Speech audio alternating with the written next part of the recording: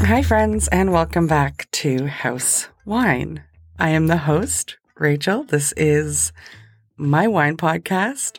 I have set up my little pillow fort here in my bedroom in Toronto so that I can record this very, very special edition episode, the holiday episode of House Wine.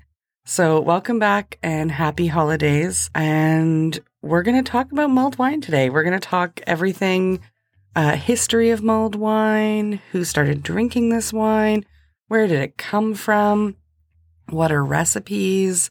So it's going to be a short one, but we're just going to go over this sort of fun niche topic. And then, let's do it. So we know, if you've listened to this show, that they make wine all over the world.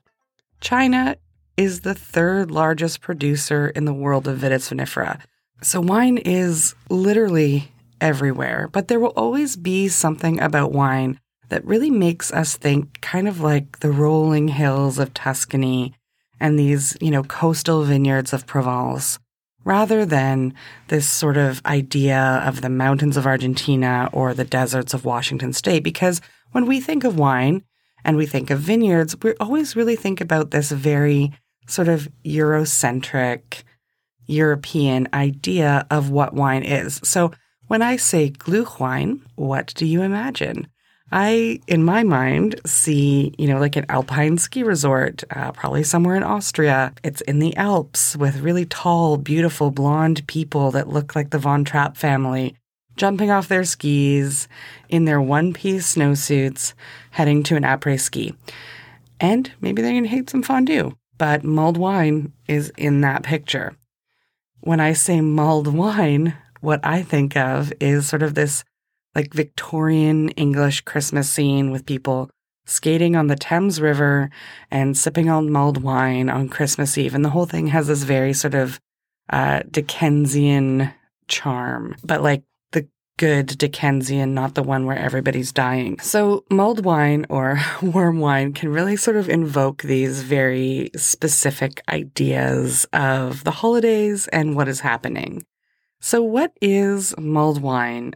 And mulling in general, where did it start? What is the history? And why do we still do it? Also, can you mull anything? Should you mull anything? We're going to get into it. So I will preface this by saying that I love the holidays. Contrary to what some people might believe, my whole adult life I have spent working my butt off in the hospitality industry. And December 25th, whether you celebrate Christmas or not, is like this perfect eye in the hurricane where nothing happens. Nothing is open. There are no guests. There is no wine service, no messages to the staff, no schedules being made or posted, no time off requests coming in. Just this one still, calm day where you can't do anything, even if you try to, except go to my local dumpling place in Chinatown. That's open. It's a tradition. It's amazing. So this is my love of the holidays in the hospitality industry. It's really this one day of year where you can kick up your feet. You have this unbooked off, unasked for vacation, and it's this kind of bliss after this maelstrom of insanity that is the holidays leading up. And I also love snow. I love winter. I know, don't hate me. It's a controversial opinion, but I love all things cold. So mulled wine really appeals to me in this kind of, I'm strapping on my skates, I'm bringing a thermos, and I'm doing wintry things kind of way. When we talk about mulled wine, we have to really think in the context of all the wine that has ever been made in the entirety of history, since the first time that somebody went out into the forest, picked some grapes, left them in a bowl for a few days too long, and realized, A, they still tasted pretty good, and B, they made you feel kind of funny. So most of the wine that has ever been made in the history of the world has been bad. Quite literally.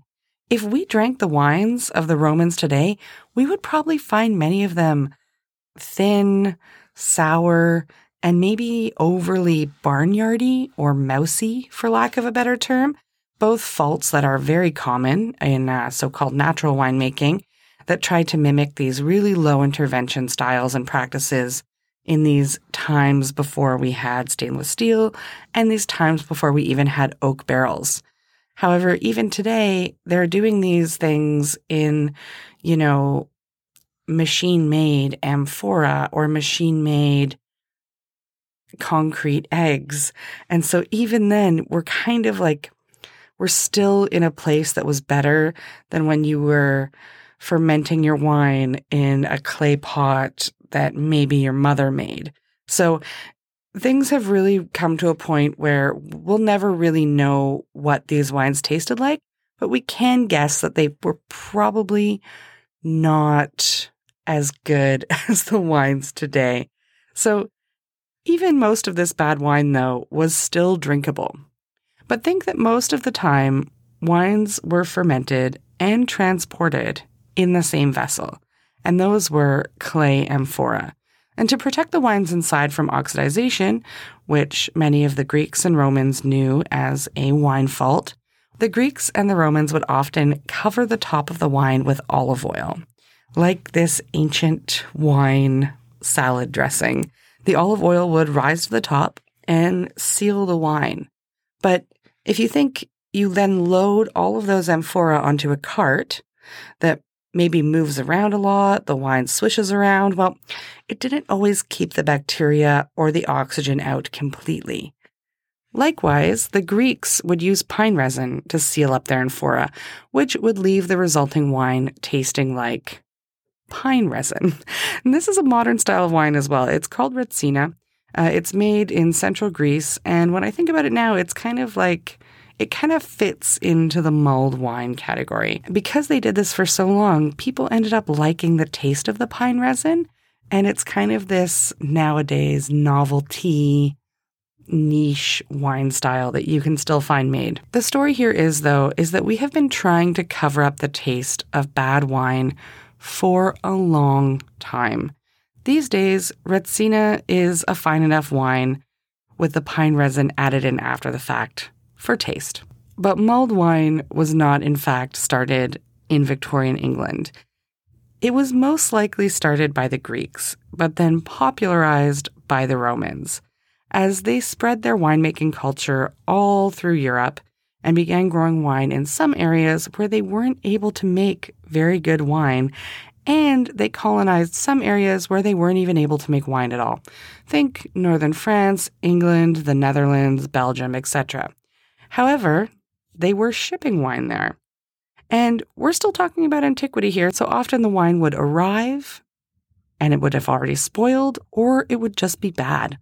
The Romans were serious about wine, and they really kept the good wines for themselves, so it wasn't uncommon for quote-unquote normal people, working people, soldiers, farmers, all the people who weren't part of the upper classes to aromatize their wines with herbs and spices. And this is where we see the tradition of a lot of vermouths coming from as well. The Romans called these wines conditum paradoxum, which translates roughly into traveler's wine.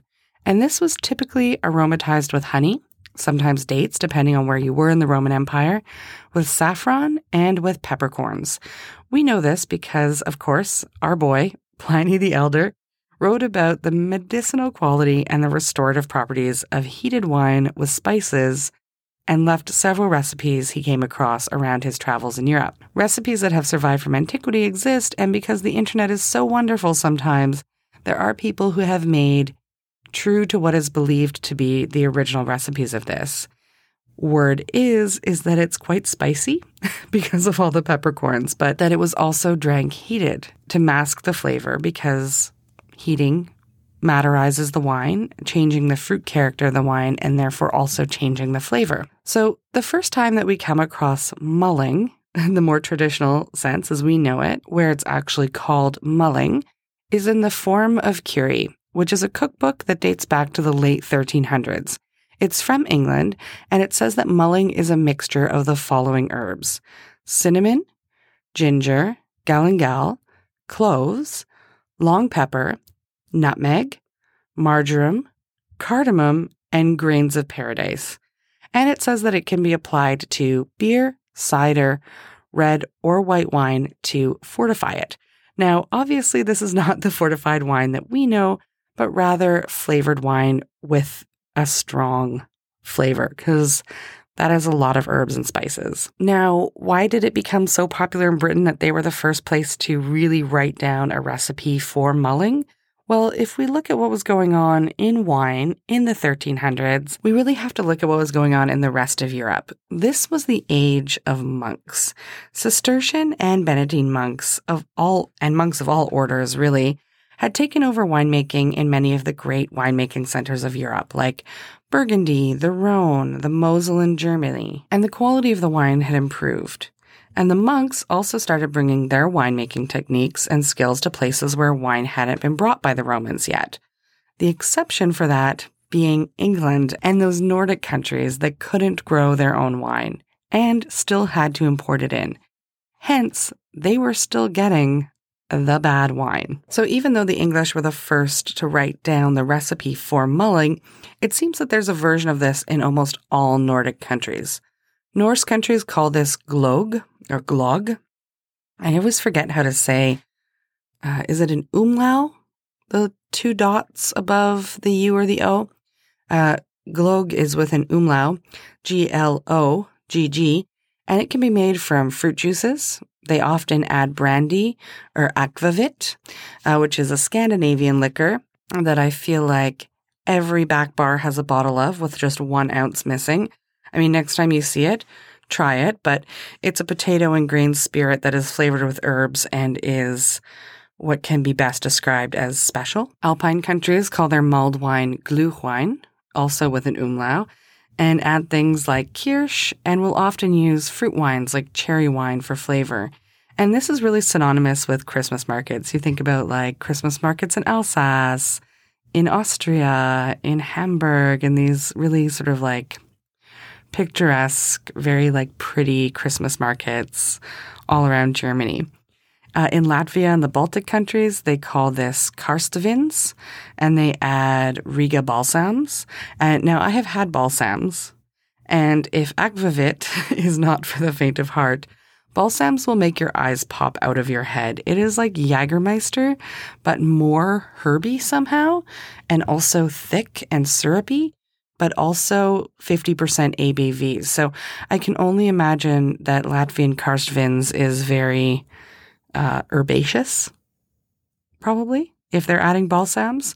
Balsams also very acquired taste. Try it if you ever see it, but just know that it will put hairs on your chest. Then, of course, there is the mulled wine of England, perhaps the most popular, that has not changed very much since that original recipe in the form of curry. This is very much the mulled wine of A Christmas Carol, and in most ways, it's associated with the holidays. Charles Dickens did write about this in the book, and though it had always been a winter drink, most people pinpoint this as a pivotal moment in history when mulled wine went from being just a cold weather drink to a specialty holiday drink. And this is really how we see it today. It's this kind of warm holiday drink that you always drink in December. So what kind of wine should you use for your mulled wine? Use a bad wine.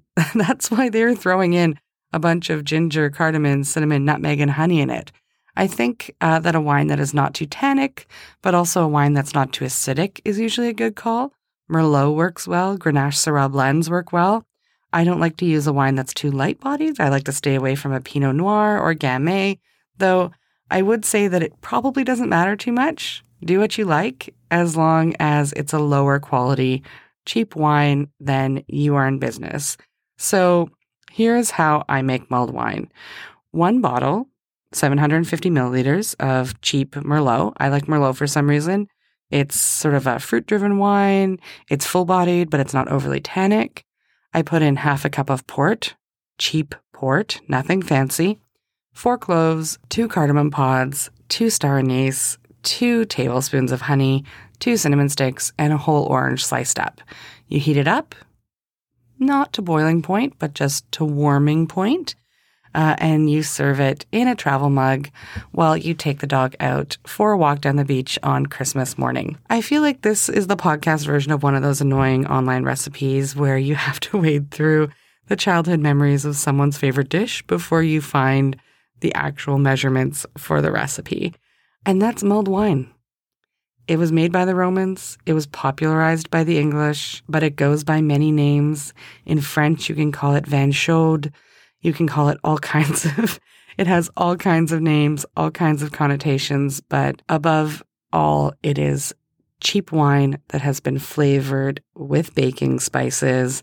And I'll leave you with this recipe that I found online. It's from 1869 from Mrs. Beeton's Book of Household Management, and it says, to mull wine, ingredients. To every pint of wine, allow 1 large cupful of water, sugar, and spice to taste. In making the preparations like above, it is very difficult to give the exact proportion of ingredients like sugar and spice, as what quantity might suit one person would be to another quite distasteful, which I think is the 19th century way of saying, just throw a bunch of shit in wine and do whatever the hell you want. So from House Wine to you, I hope you have a very, very happy holidays. I hope that you're all safe. I hope that you're all healthy. And I hope that you get to spend some quality time with people you love, no matter what that looks like this year. We are not out of this thing yet, but we can still drink some bubbles. We can still celebrate a year gone by and the year ahead. And we can still mull some cheap wine. If you enjoy this podcast, the best gift you can give me is to scroll down, leave a rating, leave a review, and tell a friend that you love to drink wine with about it. My name is Rachel. That's Rachel with an AEL, Picard like the captain. And you can reach this podcast a few ways.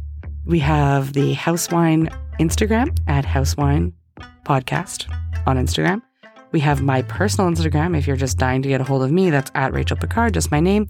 And you can email in as well at housewinepodcast@gmail.com. Happy holidays. I will see you all probably before the new year for a special New Year's episode.